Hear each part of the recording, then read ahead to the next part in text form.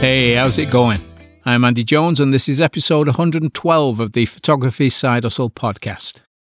So, the first thing I want to do is thank all the people that bought the Photoshop course and for all the kind words that I've got. It's just so nice.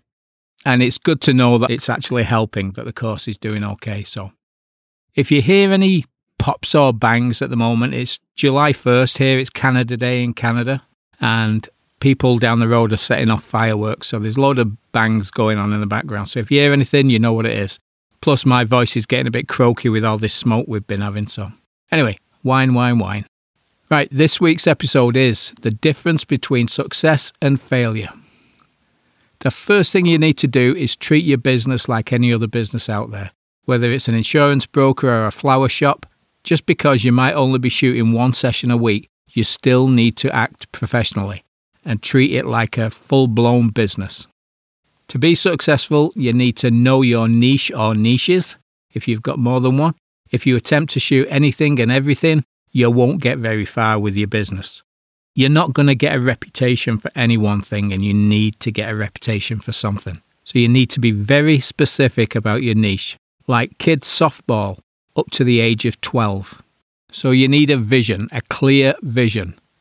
Now, any successful photographer has a clear vision of who or what their target market is. If you don't have this figured out, how do you know who you're going to market your services to? Really, if you don't know who your market is or where your market is, just think about it. I'm going to put an ad out and I'm going to try and get more work. What do? You know, John Doe Photography or Jane Doe Photography, I take pictures. That's it. You've got no direction to go in. You need to have a clear vision of who you're going to be marketing to. So you've decided on your niche market. Let's go with kids softball up to the age of 12. Why 12 years old? Well, the younger the child is, the more willing the parent or grandparent is to spend more money. This is a new experience for them when their kid gets into sports for the first time. But as the child gets older, they're less likely to buy photo products from you because they've got them from all these different sports the kid's been in. They've probably got something. So it's got to be something special when they're a little bit older. So you could go lower than 12. You could just do 6 through to 10. Just think about the market that you're going to be selling to and go for the one that you think is going to buy the most from you. Okay, so you need to know where the parents hang out online. For the softball niche, you can find them at the actual game, so you don't really need to worry too much about advertising. If you can get in with an organisation, they'll do the marketing for you, possibly. You can do it at the game. You can put banners or all sorts of stuff. But if your niche is family portraits, you need to identify where you can find them. Facebook groups for your area are a great way to find your target market. Next, you've got to come up with a marketing plan. It's just a plan of how you intend to reach your ideal clients in your target market. It doesn't need to be a huge index, a simple list of methods available to you and how much it's going to cost you, like Facebook groups, and then you do a list of all the groups. Facebook ads, where the ads will be posted, like which groups would you want them in, what area would you want the ads in, and figure out how much you're going to spend on it. Google ads, which search words the ads will be linked to, and what is it going to cost you? Google Business Listing, which it used to be Google My Business. I don't even know what it's called now, but it's free. You can add your business, put your hours of operation, everything on it. There's a link to your website, your phone number, email, everything. You can put whatever you want on there, and it's free. So if you've not got it now, get it. On-site marketing. So if you're doing an outdoor event, get something like an A-frame to show off your posters.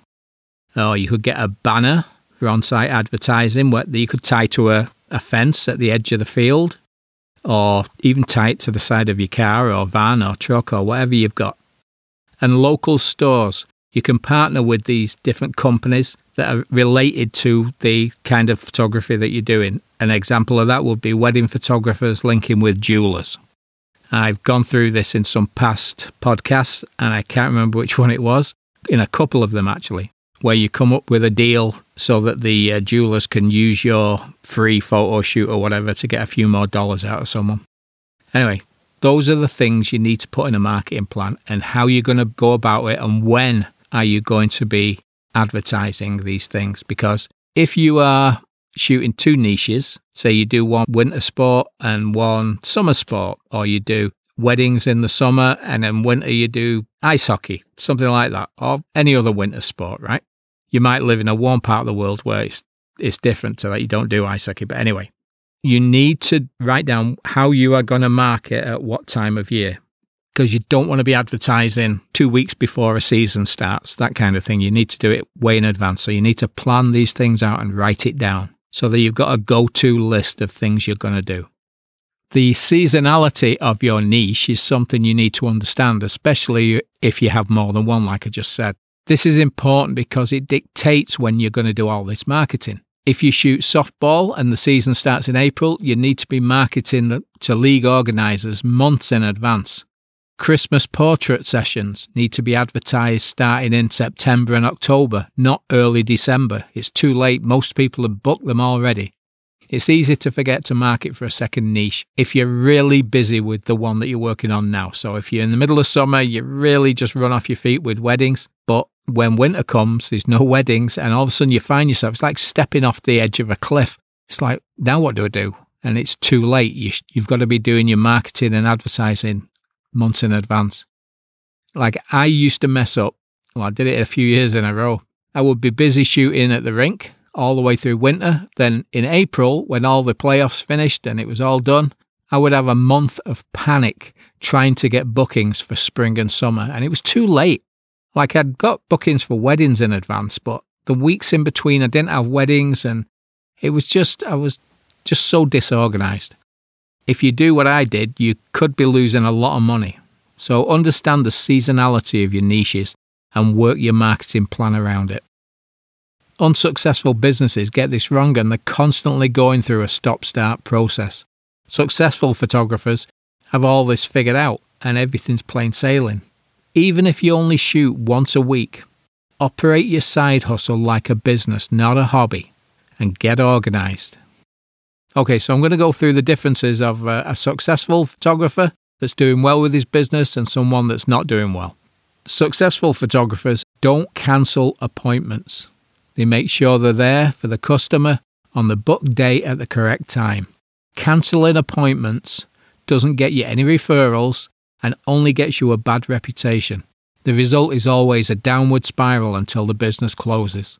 If you want your business to be a success, and I hope you do, you can't avoid communicating with your customers. They can't have unanswered questions after they book you. You need to set out every step of their journey in a timeline for the session and for the delivery of the products. If something goes wrong, successful photographers deal with it quickly.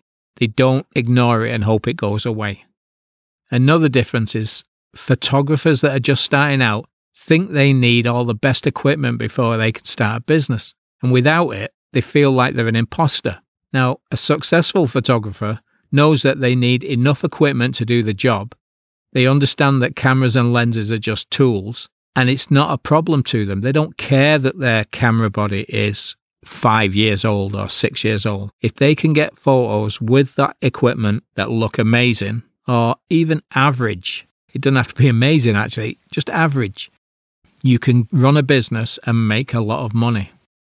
Successful photographers know that they need enough equipment to do the job, and they understand that cameras and lenses are just tools. The most talented and best equipped photographer probably won't make the most money.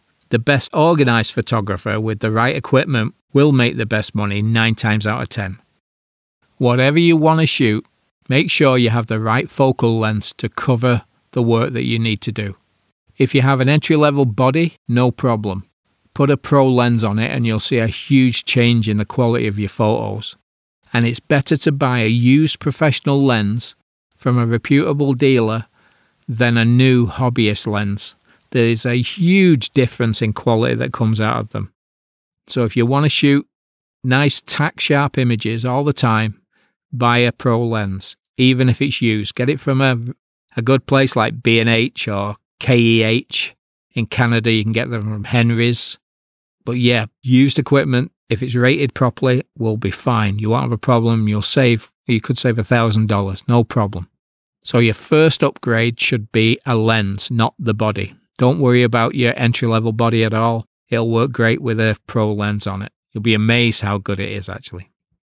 Now, another thing that new photographers do is try to copy other photographers' prices. Now, this isn't the best thing to do because there's a very good chance that that photographer that you are copying the prices from is not making a profit because they didn't price them properly. Now, if you're interested, I have a pricing spreadsheet you can download at photographysidehustle.com, which shows you how much you need to earn to cover your costs. This is your break-even point, so add 10% to how much you want to earn so that you can build a healthy bank account. So if you want to earn 50,000, make it 60 just for the sake of it, whatever, 55 to 60.